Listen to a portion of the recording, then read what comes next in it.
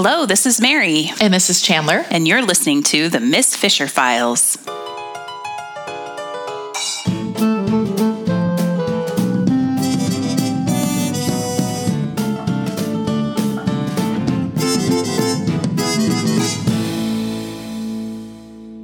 Welcome back to the Miss Fisher Files. Today we are talking Season 3, Episode 2, Murder and the Maiden. Can we just talk about the cold open for a second? Sure. So, our dead heroine here, or about to be dead heroine, she does that thing that drives me crazy in all murdery plots, where she's running, and then she comes to a chain link fence, and then she, clutches the fence, oh, damn.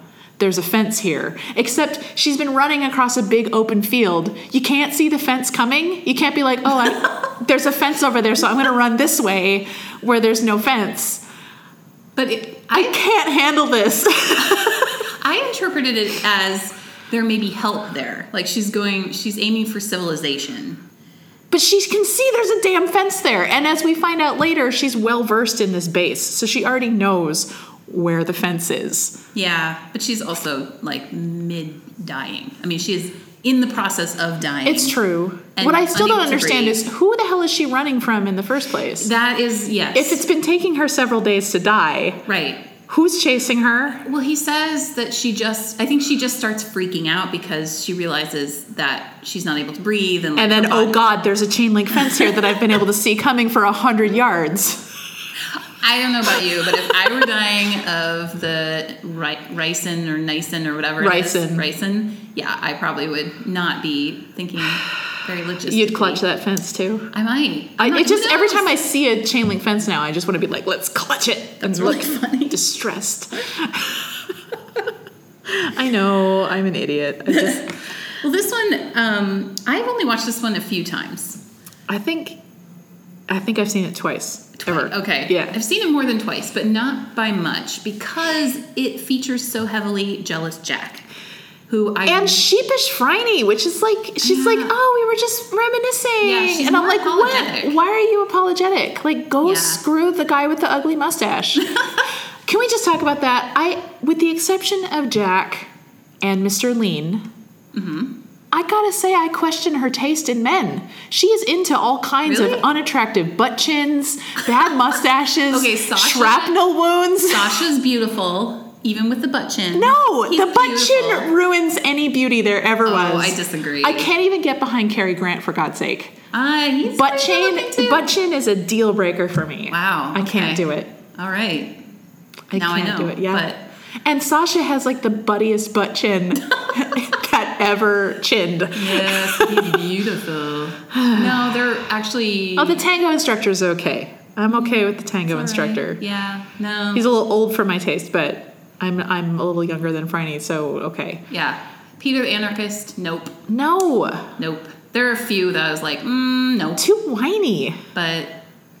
Well, and I remember that seduction scene was when he, snuck into her bedroom. Yeah. And I wanted her to, I wanted a comeuppance. I did not want him to be, rewarded for this behavior. Yeah. Yeah. No, that one bugged me for other reasons. Totally separate from looks. But anyway, no, Compton, I think he is a very good-looking man. I have no issue with this whatsoever. Sort of, there was one shot when I was like, maybe. He kind of reminds me of Carrie Elwes, slightly gone to seed. Oh, I could see that, yeah. Carrie Elwes is hotter. Time has been very kind to that man. He has not aged at all. And he can even pull off a stupid mustache. Wow. He's one of the few forgivable mustache people I've seen. Forgivable mustache people. Yeah, Phryne's a little more apologetic in this one than I would like. I have to say, so I have not watched this one too many times, but doing a rewatch made me appreciate it more. It resonated with me more than it had when I first watched it 3-ish years ago. God, has it been that long? Yeah, it's been that long. Yeah. And I have to, so my life has changed enough in 3 years that I sort of appreciate the general theme of this episode, which... I feel like our cultural zeitgeist has caught up with it a bit, too. Where we are with, gender issues and... Well, yeah, I think that's terrorism plots. I don't know. I think I'm seeing a lot more movies and TV that get so much closer to the Miss Fisher mark than I'd ever seen before. So that makes me happy. I mean, Miss Fisher's still like way up there in my standards. But you feel like culture's catching up? Yes. I've been really cranky about culture lately. So I've been not mainstream, like some of it. I feel like some of it's getting pretty close. I've been on like a very forced, strict culture diet lately. Part of it's to get stuff done, but also because I kind of, I don't know, with everything that's going on in the world right now, I kind of don't want any part of it if I don't have to. So I've been kind of staying away from even stuff that people recommend to me. I'm like, I'm gonna I get either save that for later or maybe not get around to it at all. So I guess I don't have as good a grasp on what is going on. I don't know that I do either. That's just sort of my general feels. Like your feels? A non-scientific general feels. My whole life is all about non-scientific general anecdata. So I'm all for that. That is what it is. Well, I guess what I like about this one, so this series does a really good job of showing the options that women had in the 20s or the lengths that they had to go through to like just survive. But this one takes us beyond survival, and it's actually showing what women are doing to make sure that they have something they love in their lives. Yeah, and breaking the rules to get there. Yeah, exactly. Like, although it did make me laugh because women cross-dressing and nobody knowing about it is a thing in murder mysteries. Like, I mean, it's happened in reality. It's happened. But the fact that everybody is shocked. Well, yes. Is such a murder mystery thing. And in fact, like, my husband loves listening to the audiobooks of the Brother Cadfael mysteries. I know we've talked about this. Yeah. There are count them, two books with this as a subplot. Wow. Okay. So they really hit this one hard. Now, granted, it takes place in the 12th century, so people are a little less prepared for it then. Right. You know, slightly less liberal times to be. Slightly.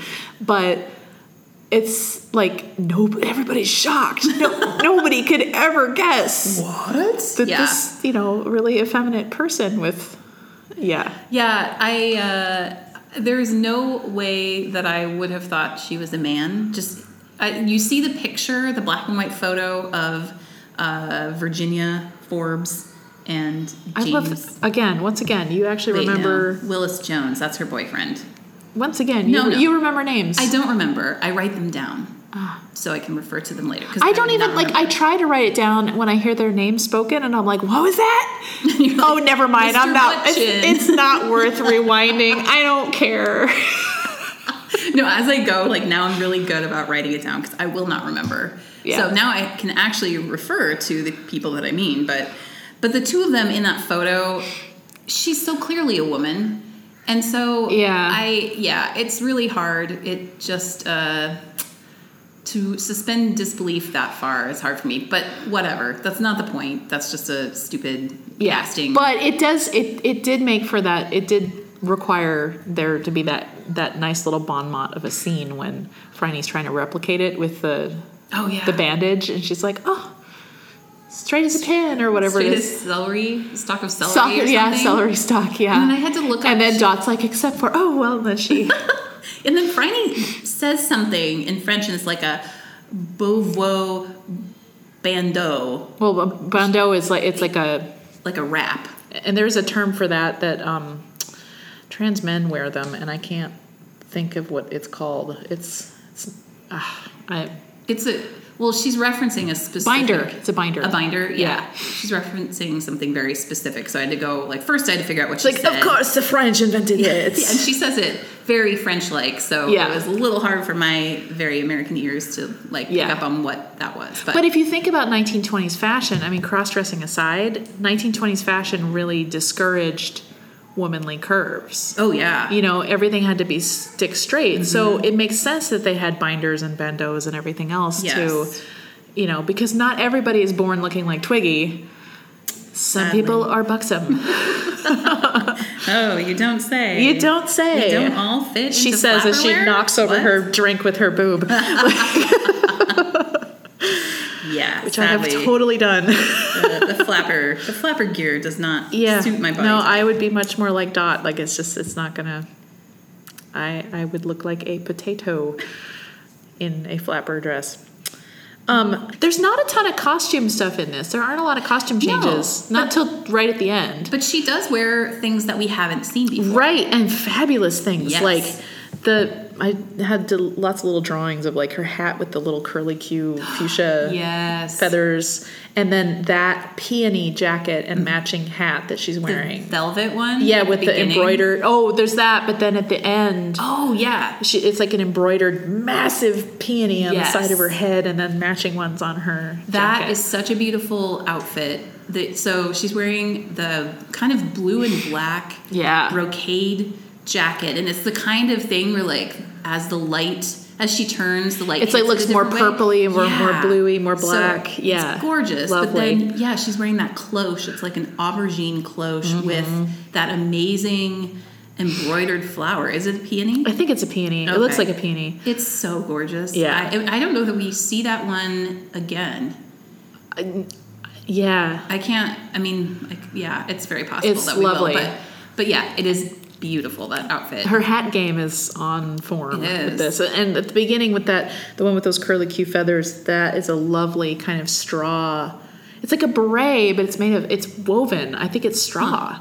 I thought it was felt at first, but then you get a close up of it and there's definitely a weave to it. And I'm like, it's almost like it's Panama straw or something. I need to look at it again, but it's so beautiful and subtle, and like the hat itself is subtle, and then this like this feather thing. Yeah, I love the first outfit she's wearing, where she has like a gray camisole and then that coral velvet flowy business, coat, and it's gorgeous. But it carries on the Phryne dressing tradition of like wearing a solid color underneath and then having like this very standout, bold, flowy, amazing coat on top. All I could think of was, my God, the ironing Dot would have to do on that thing, because it would get crushed. She loves it. She loves it.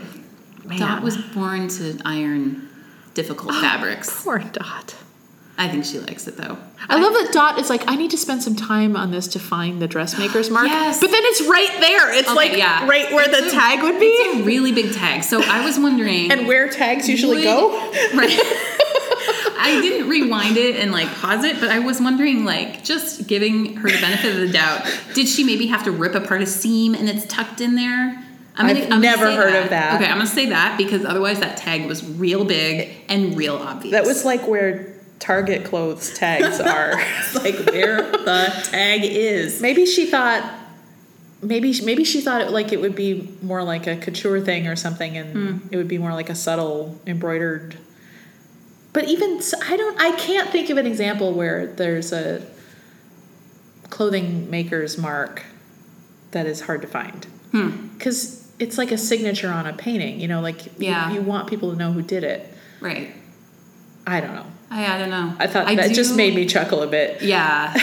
I love the cut that they do. So Phryne gets that jacket from the Russian woman at the coat check, and she's like, I need to I cannot give you coat because they will catch me. Woe is me. Poor Tatiana. Oh. Yeah, I don't fully... Okay, so there's some subplots in here that I'm like, But we do get to see kind of hot Bert in this one. Bert is... Kind of hot Bert. Kind of hot Bert. Yeah. I can see it now. Yeah, it's true. I could see it more in this one than... Poor Bert. Yeah, except I don't think... Bert's probably better off, I think. Yeah, and see, this is the theme. So we have like 4 different women in here who are set in one way or another. Like, they've made it from point A to point B. They're going to survive. They're going to have a job. They're going to be fine. Yeah. But like, they are turning something down in order to find the true love of their life, whether it's like a person or an activity, a job, or something. Yeah. So I mean, Dot's the perfect example, because she is actually like, she and Hugh are on the outs because he wanted. She's Oh, maybe you should focus on our wedding full time. And she's like, maybe you could go F yourself. Like, such a good scene. Such a good scene. But so she's like willing to give up this relationship with Hugh, because he is... In order to fly in an airplane. Right. She'd even fly in an airplane. I know. But she does not want to do. You've come... I love that so much. So far. She's totally goading him at the beginning. Like, I'm going to go up in this plane. He's like, you wouldn't. I would. I am totally that type. I am spiteful enough. Oh, I can see this about you, Chandler. I do this to my poor husband all the time. Like, if there's something that he thinks is not a good idea for me to do, then I'm like, you just watch me, mister. And I'm so bad. It's terrible. It's not a good trait. Can absolutely see this happening. Yep. And I mean, I certainly have my things too where I'm like, oh, really? Oh, really? You don't think I can do that? You just stand there and watch. I am very much motivated by spite. Let me tell you.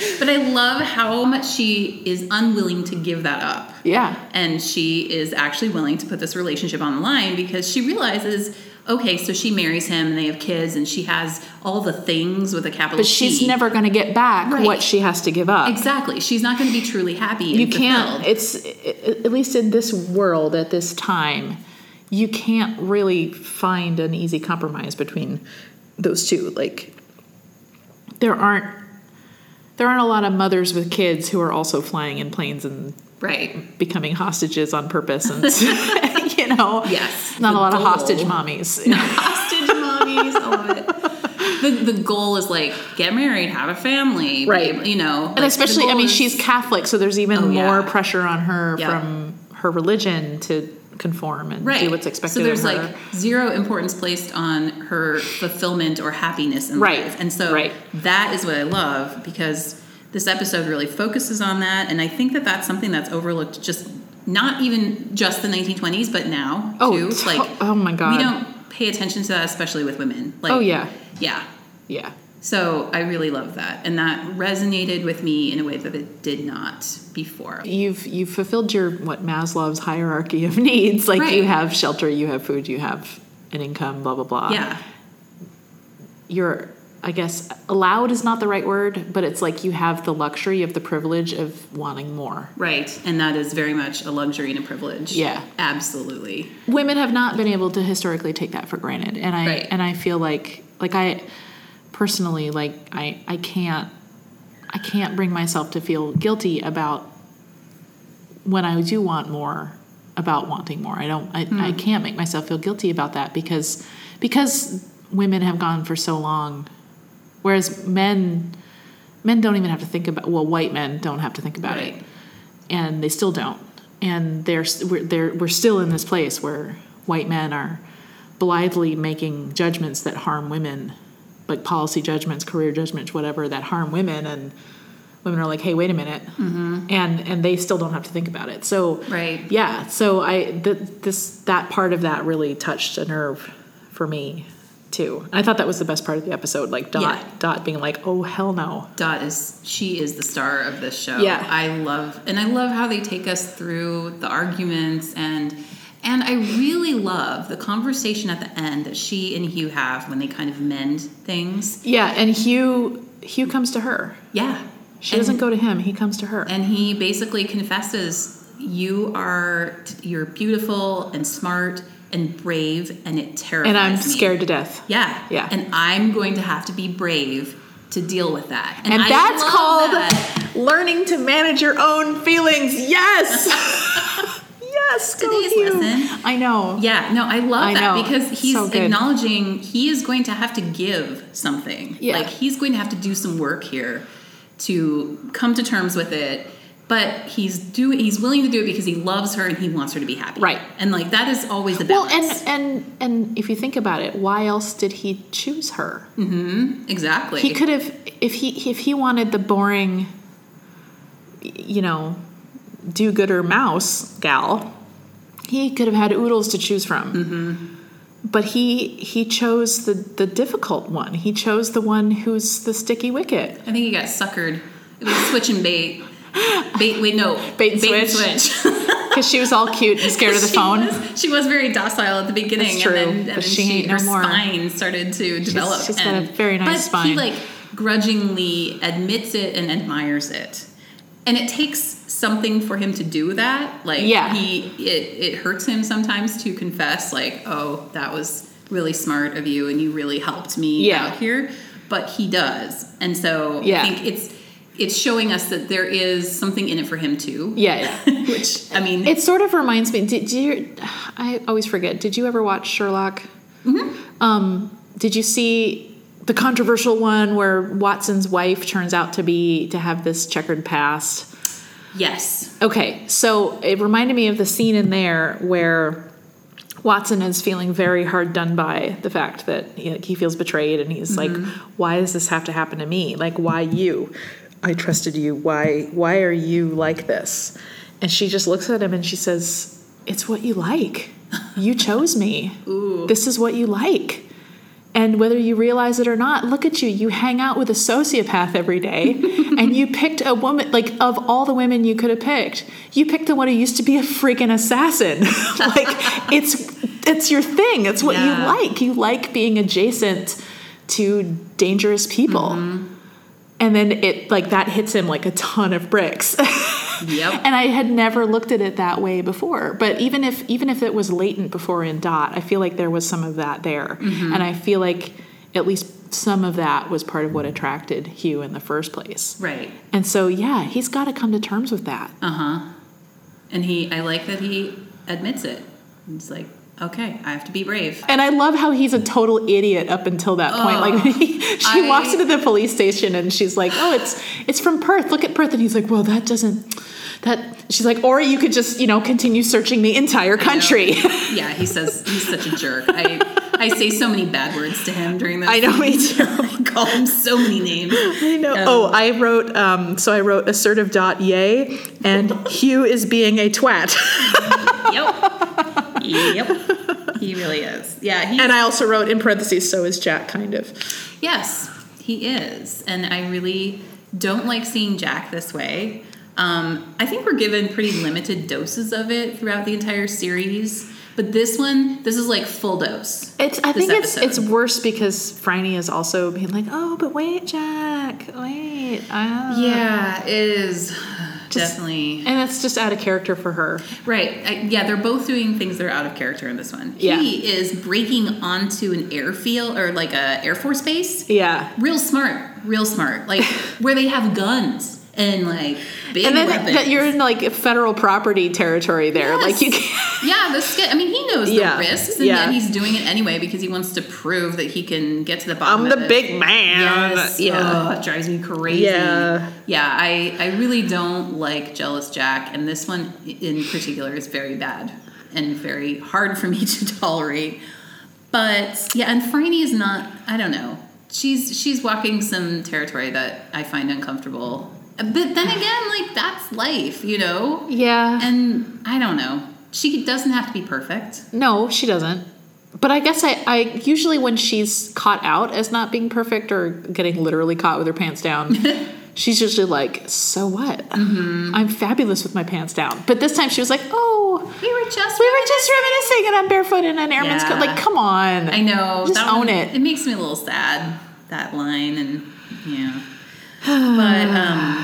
But I think she kind of bookends that whole idea of following your dreams. Well, and she says something like, I march to nobody's tune or something like that. Oh, yeah. I dance to no man's tune. Right. So, yeah, Franny, I don't know. There are a few spots that are hard for me in this episode. Yeah. Because I'm unused to seeing her that apologetic. Right. But, so then the two side characters, Tatiana and then Virginia Forbes, who is the victim, they also both gave something up in order to be like truly happy. Right. And I love the line that Virginia Forbes' boyfriend, Willis Jones, the guy where she really, I think she loved me, but she loved flying more. Yes. That line. Yeah. Love that so much. I feel like that right there summed up this episode for me. And also like a surprising amount of self-awareness on the part of the dude. Yeah. Like, bravo. Right. I think she loved me, but she loved flying like, more. Okay, I'll give you a cookie for that one. I just really love that line. Yeah, that is a great line. This is a little random, but there's a bit where they're trying to figure out who the suspect is, and Jack finds these boots that are large for the footprint. Mm-hmm. And Franny says, oh, a tall airman? That really narrows it down. And I'm like, wait a minute, no. That's what I was thinking too. Yeah, I mean, so I grew up in an Air Force family, and my dad was not a pilot, but we lived in places where there were a lot of pilots. In my experience, it was always this running gag that the airmen were always these cocky, swaggery guys, and they're all like 5'4". That's like jockeys, right? That's well, kind of it's not that extreme, right. But and I looked it up, and the U.S. Air Force pilots must be between 64 and 77 inches tall. Now, 77 inches is fairly tall. Yeah. But I mean, that's what 70. That's 6'5". That's big. That's really tall. However. I did more digging, and it is true that while there can be tall airmen, they're not outlawed. Like there can't be tall jockeys. Like they'll never let you be a jockey. Right. But they won't outlaw tall airmen. But airmen do tend to be shorter because not just of cockpit height and equipment size and everything, but also apparently men who are around 5'6" or slightly shorter do better with the gravitational effects. Oh, interesting. Yeah. So now I don't know how extreme that would be in a biplane versus a fighter jet. Right. Yeah. But still, there's air pressure. There's gravity. If you do a loop to loop, you're going to have some G's. True. That's really so interesting. Apparently shorter men don't pass out the way taller men do. There's definitely a difference. So which would mean women would be pretty good too, right? Maybe we should try. No, we won't try that. Let's not. Let's just find short guys. Yeah. Let's just stick with that. Yeah, and let them get into fights in bars because they're also damn insecure about being short, but also really sure of themselves because they're pilots. Right. Basically the plot of Top Gun. Val Kilmer was awfully tall to be a fighter pilot, I must say. Okay. It has been a while since I've watched that, I have to admit. Yeah, I just wrote about the Top Gun house, actually, in my Really? book. Yeah, because it's in Oceanside, California, and it's still there. Oh and my it's gosh. So it's like a film buff. It's kind of sad now. It's the only, it used to be in a row of Victorians, and it's the last house. Everything else has been torn down, and it's in disrepair, but it's still there. And the city saved it because people were like, don't tear it down. That's Kelly McGillis's house. Back to that tag, the dressmaker's tag. That was really hard to find. That was really hard to find. Okay, but I love that Phryne says, I need to bring in an expert, and then we cut to Dot examining this coat. And she's the expert, and I love this. Yeah. I mean... Well, yeah, she damn well better be the expert. Yeah. But and she was the expert when they did the, when they were at the... Oh, the scapula, No, the custom, the couture house. Oh, right. Where she's like, yeah, that iron. That's right. Yeah, I mean, she's always coming in and identifying things. She's like the expert witness. She is an expert. Yeah. But it's so rare to label just a sidekick that, you know what I mean? Instead of Orphan Ward. Right. No, yeah, she's an expert. Yeah. She is an expert in her field and is very helpful as such. Right. And speaking of experts in the fields, I love that there's a little Mr. Butler bit in there where he's packing bullets into a picnic basket and he's talking all about where chemical weapons were manufactured, right. the freaking Butler. Mr. Butler. I know. Is there anything you do not know about Ward? And there is nothing I don't love about that man. Yeah, he's pretty great. There wasn't much of him. I was like, here's your nice cookies, dear, and the bullets are in the side compartment. It's so good. Oh, that makes me really happy. Okay, so the subplots, I don't entirely understand the whole thing with the union. And yet again, commies. Yeah, exactly. And that always the dour commies. Yeah, they do not have fun. They do not. These are some unsexy, unfun people, and I apologize to the good people of Russia, but man. Can we have some more Italians or something? Those people know how to have fun. That's next episode. That's true. That is it. Yeah. I'm glad to get off the Air Force Base, partly because there's nothing very interesting about the locale to me. I love planes. I do love, there's a little R. I assume it's for RAAF, but the R has been mowed into the field and you get the aerial shot. And I'm like, yeah, grass typography. Woo. There is some really good little background design in this, though, like the signage, and there's the old maps, and there's a diagram there's a visible diagram of the float plane that's hanging on the window of the office. Oh. That I kept pausing and like trying to, like, it was good. Yeah. Some of that stuff I really do enjoy. But in general, it's just like a bunch of really boring buildings. Yeah. So let's get back to Melbourne, please. Yeah, and there's not a ton of menswear in this either, except for uniforms. Although, who doesn't love a white aviator scarf? That is just appealing. Yeah, they're just classic. It just looks good. Yeah, mustache not so much, but I kept thinking, did you ever see The Crown? Yeah. So when we find out his rank is group captain, that must be a British Empire thing. It's got to be. Yeah. America doesn't have that, but all I could think of was Group Captain Townsend and his tragic failed affair with Princess Margaret and how they were both unhappy forever. And she took up with that bastard afterward, played by Matthew Good, who's so beautiful but always plays a bastard. Always, always, always. So it gives me the sense that, God, is he really an asshole in real life? Because he's probably the nicest guy. I don't know. It's like comedians, like I get the sense that Bill Murray is a giant flaming twat. And I don't know. Matthew Good is so disdainful in like every role he ever plays. And I'm like, oh, God, you're just one of those. Are you one of those like beautiful guys who looks down on everybody else? I don't know. I hope not. Who I can't? Jason Bateman. Can't. Oh, I'm so done with him. Yep. I'm after that But he's exactly the same as all of his characters. Like, I think the actual man is like he's supposed to be like the straight guy who's like nice, but it turns out he's a smarmy asshole under all of that. He's always kind of smarmy and arrogant. And just did you read that interview that he did? Oh, I read it and I listened to it. Yeah, and I was like shopping at Target while I was listening, and I was just like, I was livid. I was like done with all of them after that. I felt except for the gals, right? Oh yeah, I feel the same way about Jason Bateman. Nope, I'm done. Super done with that guy. Thank God we have Jack and we have Hugh and we have Bert and we have and Mr. Butler. Thank God. What would we do? And that's why I don't like seeing jealous Jack. True, because it just enters back into that world that I am so done with. Exactly. And this is part of why I'm like, screw pop culture. Like, I don't want anything to do with any of it. But we have to see him come to terms with things. So, it's through season 3. Come on. I know, he's had time. But, okay, so the end of this episode, the conversation that he and Franny have, I think is like the end cap to this idea of women pursuing their dreams, because he's grousing about her past loves. Yeah, which is like boring. Right. And she's telling him, like, Compton actually saved my life. And he's saying, well, they're probably, in all the lovers that you've had. Like, pro tip, saving your life is hot.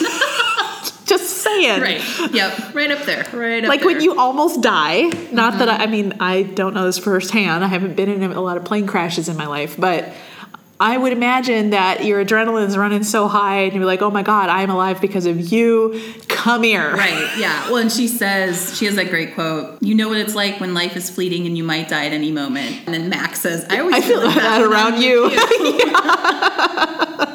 But I mean, yeah, there's adrenaline at play here, and he saved her life, and that was all great. So obviously, things are going to happen. Plus, he's an attractive man. Yeah. Oh, but please tell me there's fan fiction with like Mac and Franny. Yes, there is. That I would read that. Yes. Mac deserves her day. She has, yes. In fan fiction world, she has many days. Excellent. Do not worry. Good. That's good to hear. But at the end, so yeah, Jack is like alluding to how many lovers she's had. You're just like, shut up. And buddy. it's like, whatever. And how many has Jack had? I'm sure he's had a fair few. Yeah. I'm sure he didn't meet his wife in high school or whatever. He may have. I don't know. It doesn't really matter. But that's the thing. Like, we aren't supposed to care how many affairs he's had. Right. But it's not even a question. Nobody even. Exactly. She didn't reply with, well, how many have you had? Right. It's not even in the script. No. But instead, she says, basically, I am who I am because of those experiences. Yeah. And whether or not they worked out, it doesn't matter. Like, this guy saved my life. Which circles right back to, it's what you like. Yes. Right. And it's like she was following her passion. You're the one who's attracted to me here. And that is why she is who she is. Yeah. And that is why he's attracted to her. Come on, you like it and you know it. Right. So stop whining about it. I know. Yeah. I really loved that end. But she throws him quite a bone, though, when... Yeah. I mean, that was smooth. Yes. Right there. The one as yet unsung hero. Who has saved me over and over again. That was awfully kind, Franny. Hubba hubba. Okay, how many times has he actually saved her? He picked her up in the Egyptian tomb weird thing. Yeah. You know. But she just killed... No, see, I think there's like 3 times that he actually legitimately saved her life. I mean, and I know that that's not exactly what she's saying. My spouse, wonderful as he is, has not ever saved my life. What? So 3 is pretty good. Okay, yeah, 3 is pretty good. Okay, but how many times has Eric saved your life? 6. Right. Yeah, we live real fast. No, but I mean, they're in very different scenarios than you and I find ourselves in. So, okay, right, 3, even 3, that's pretty good. Hot. That's like hot times 3. Yeah. So, okay. Plus it's Jack. And she hasn't banged him yet. Yeah, he's as yet unsung. Unbanged. Exactly. Unsung. Unbung? What is the past participle of bang?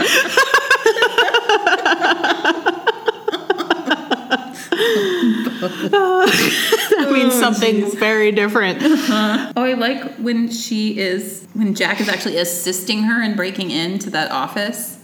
And she says, I'm not breaking anything. I'm merely taking a circuitous route. Oh, I missed that. Up and over. I love it. I missed that entirely. I think I was writing something down and it just flew over my head. It's pretty short. Yeah.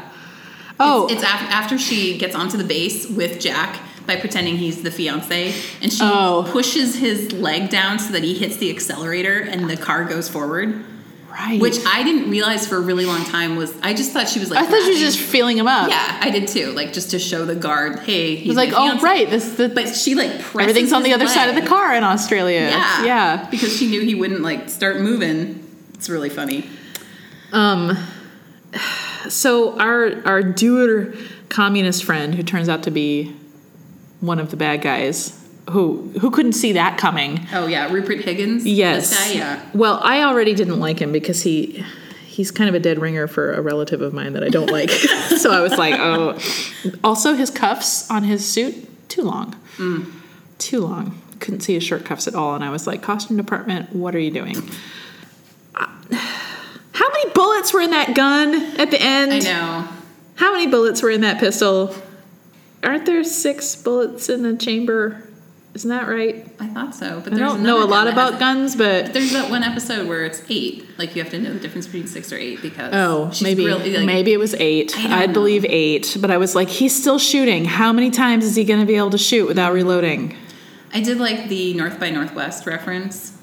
I missed that too. Dive bombing him with the plane. God, I haven't seen that in years. It's so good. I think I might watch it. It is very good, but I haven't seen it in years. It's so good. But yeah, I kind of love that. I mean,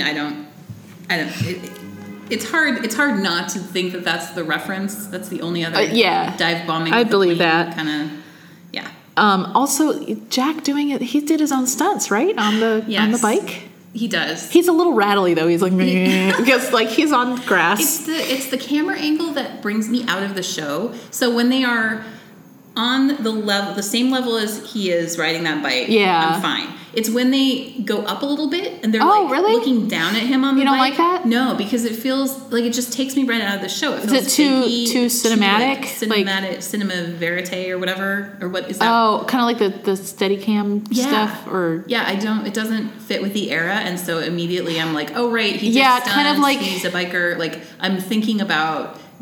It's like the other time he does his own stunts on the bike when they're in the cloister. Yes. And then the camera is mounted to the handlebars. Yes. I hated that. Yeah. Because it was like, this isn't the Hurt Locker. Like, what, what is this? It takes me out of that era. It takes me out of the show. And then I start thinking about Nathan Page and what, his background. And he probably lobbied on his bike. And like, it just takes me out. And so that's my complaint. My only complaint was the camera angle. That was it.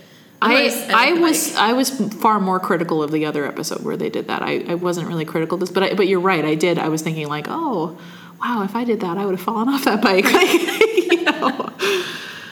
Oh, okay. So this is a tangent. I didn't do any historical looking stuff up this time because there wasn't anything that really grabbed me. Mm-hmm. I did want to make sure that chain link was round then. You looked up chain link. I did. It was. Oh my gosh. It was invented in the 1840s. So okay, all right, fine. I'll sleep better now. Fine, but I hate chain links. So I am sensing this. Yes. yeah. But okay, so there's a bit where when they figure out that she was cross-dressing. And I think it was Dot that figures it out, because she says, well, maybe she was an aviatrix. And I'm like, I love that word. Yeah. And it made me, I went down this rabbit hole of the suffix trix. Ooh.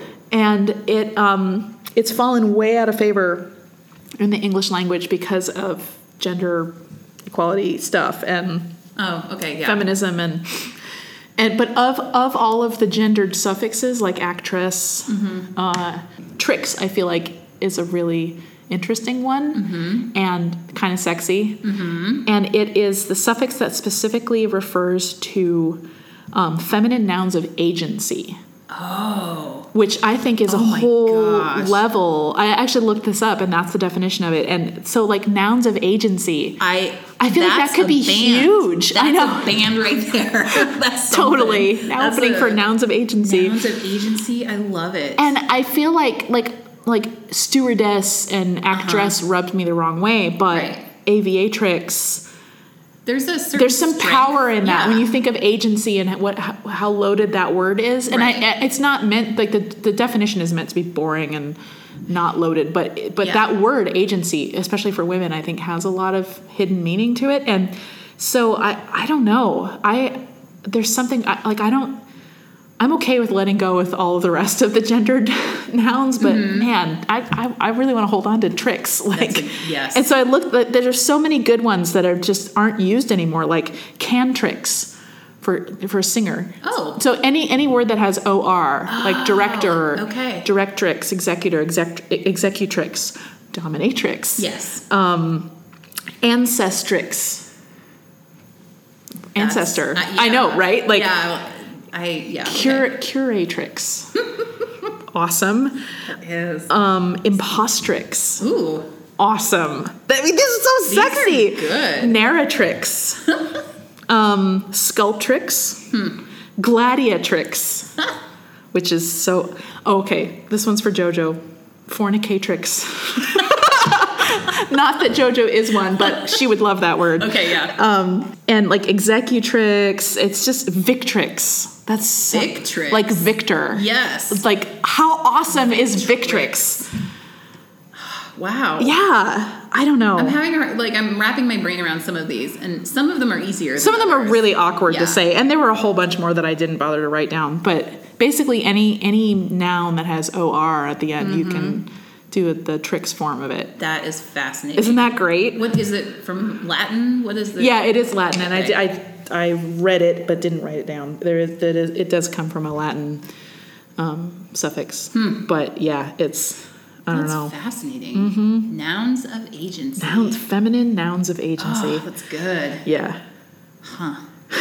Wow, way to go. I know.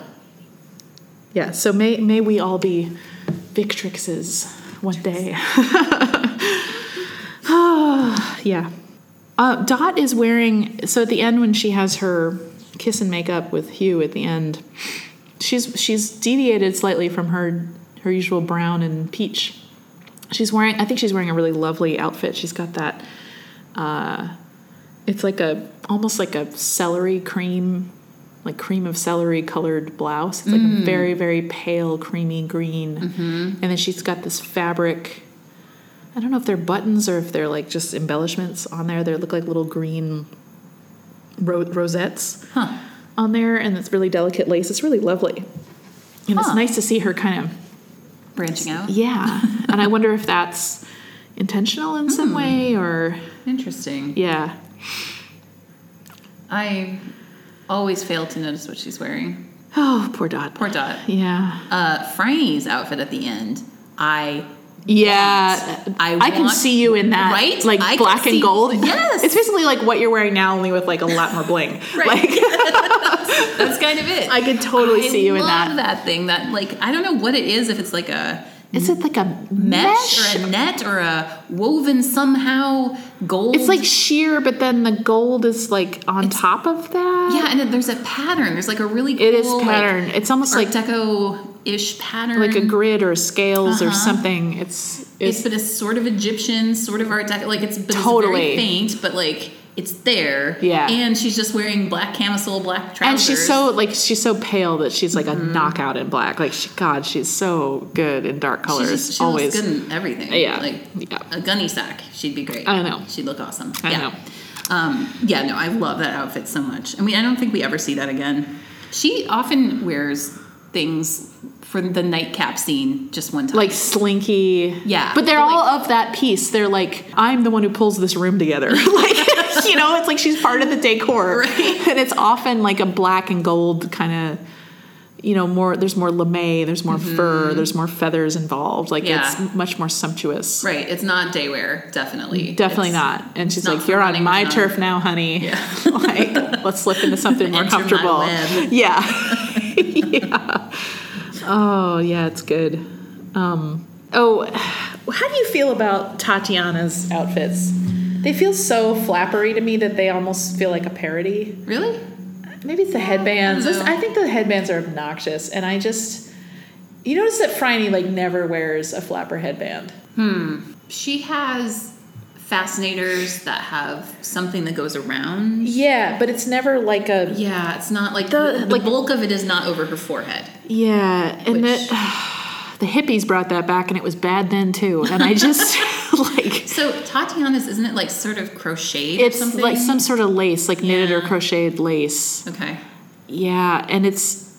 And what's funny is what Phryne is wearing is much more exotic in the show. Like, she's wearing more of, the Egyptian, the peacock colors, the over-dyed silks, which also shows her status because over-dyed fabrics are very expensive. And but what the average woman would have worn then, the prevailing color schemes were much more muted, like creams and mauves and tans, more like what Dot's wearing. And I feel like with Tatiana, her outfits, she's wearing that more muted color scheme all the time, and she's wearing this kind of bulky headband. It just frumps her right down, and I just, yeah. And she's so thin, she's almost skeletal. She's so thin. It just makes her look very severe, and maybe that's part of that, because she she lives in fear, and she was royalty of some sort, or some... I wouldn't say royalty, but yeah, in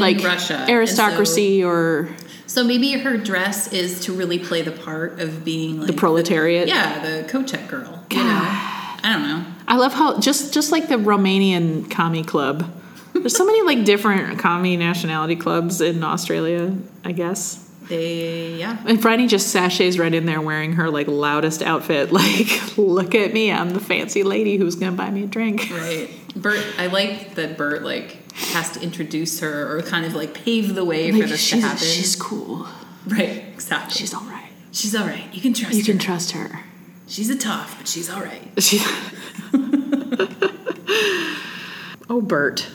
We get to see a little underneath the Bert's veneer of toughness. When Tatiana says, I trust nobody, when you see Bert's face when she says that, and his face just falls, and I'm like, oh, Bert. Come here. Oh. He is very heartfelt in this one. And we never see that. No, he's usually gruff. And, yeah.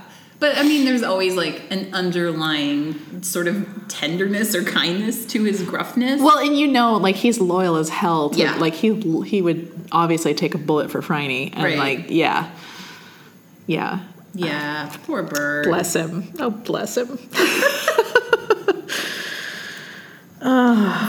So the club that they go to, it's the same as the one in Victoria Dock, right?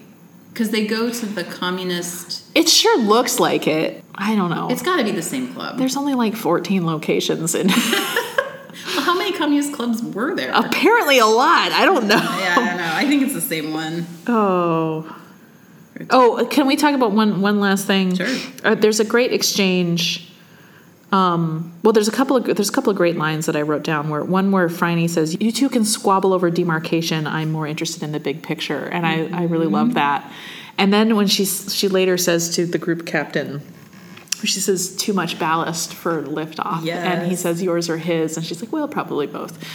And I love that little exchange. It's a really good way to phrase it. And it raised his esteem in my eyes because, like, you can see that, like, he really knows her, that he's not just, like, this suave dude who's, like, they have real history. They trust each other. Right. It doesn't really matter that they had a relationship or not. Like, they actually just really know each other. And when she kind of gives him the brush off at the end, it was awesome. I love that. Too bad. And walks away after standing if only we all could be that smooth. Oh, I know. I am much more like Marla Hooch from A League of Their Own.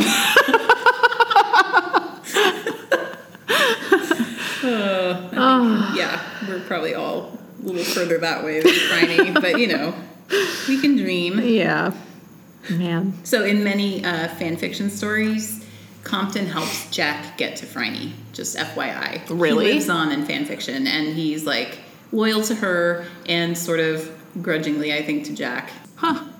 Just letting you know. All right. Oh, yeah, I'm kind of out. But I do have a slightly... I was hemming and hawing about what to do for our toast, and I was thinking, like, is it something about, Victrixes and avian? but then it hit me. Today is Friday, September 14th. Yes. Well, Hugh and Dot set the date for Saturday, September 14th, 1929. No way. So... it's their anniversary. So I would like to raise a toast to Hugh and Dot. Aww. Happy 91st anniversary. Cheers to them. Okay, that is lovely. However, they don't actually get married then. Because I've only seen this season once because I've been savoring it. Well, I don't actually know the date that they do get married, but I think they bump the whole thing up because Phryne's leaving to go to London. Right. So let's say you do that to be like their would-be anniversary. I mean... I'll just back up the train. It's still really nice. That was inelegant anyway, but... No, it was great. Okay. So I would like to toast to what would have been their 91st anniversary. 91st. Oh my gosh. Dot and Hugh. Oh, to Dot and Hugh. Cheers. To many more. Yes. Here's to solving your problems together. Yay.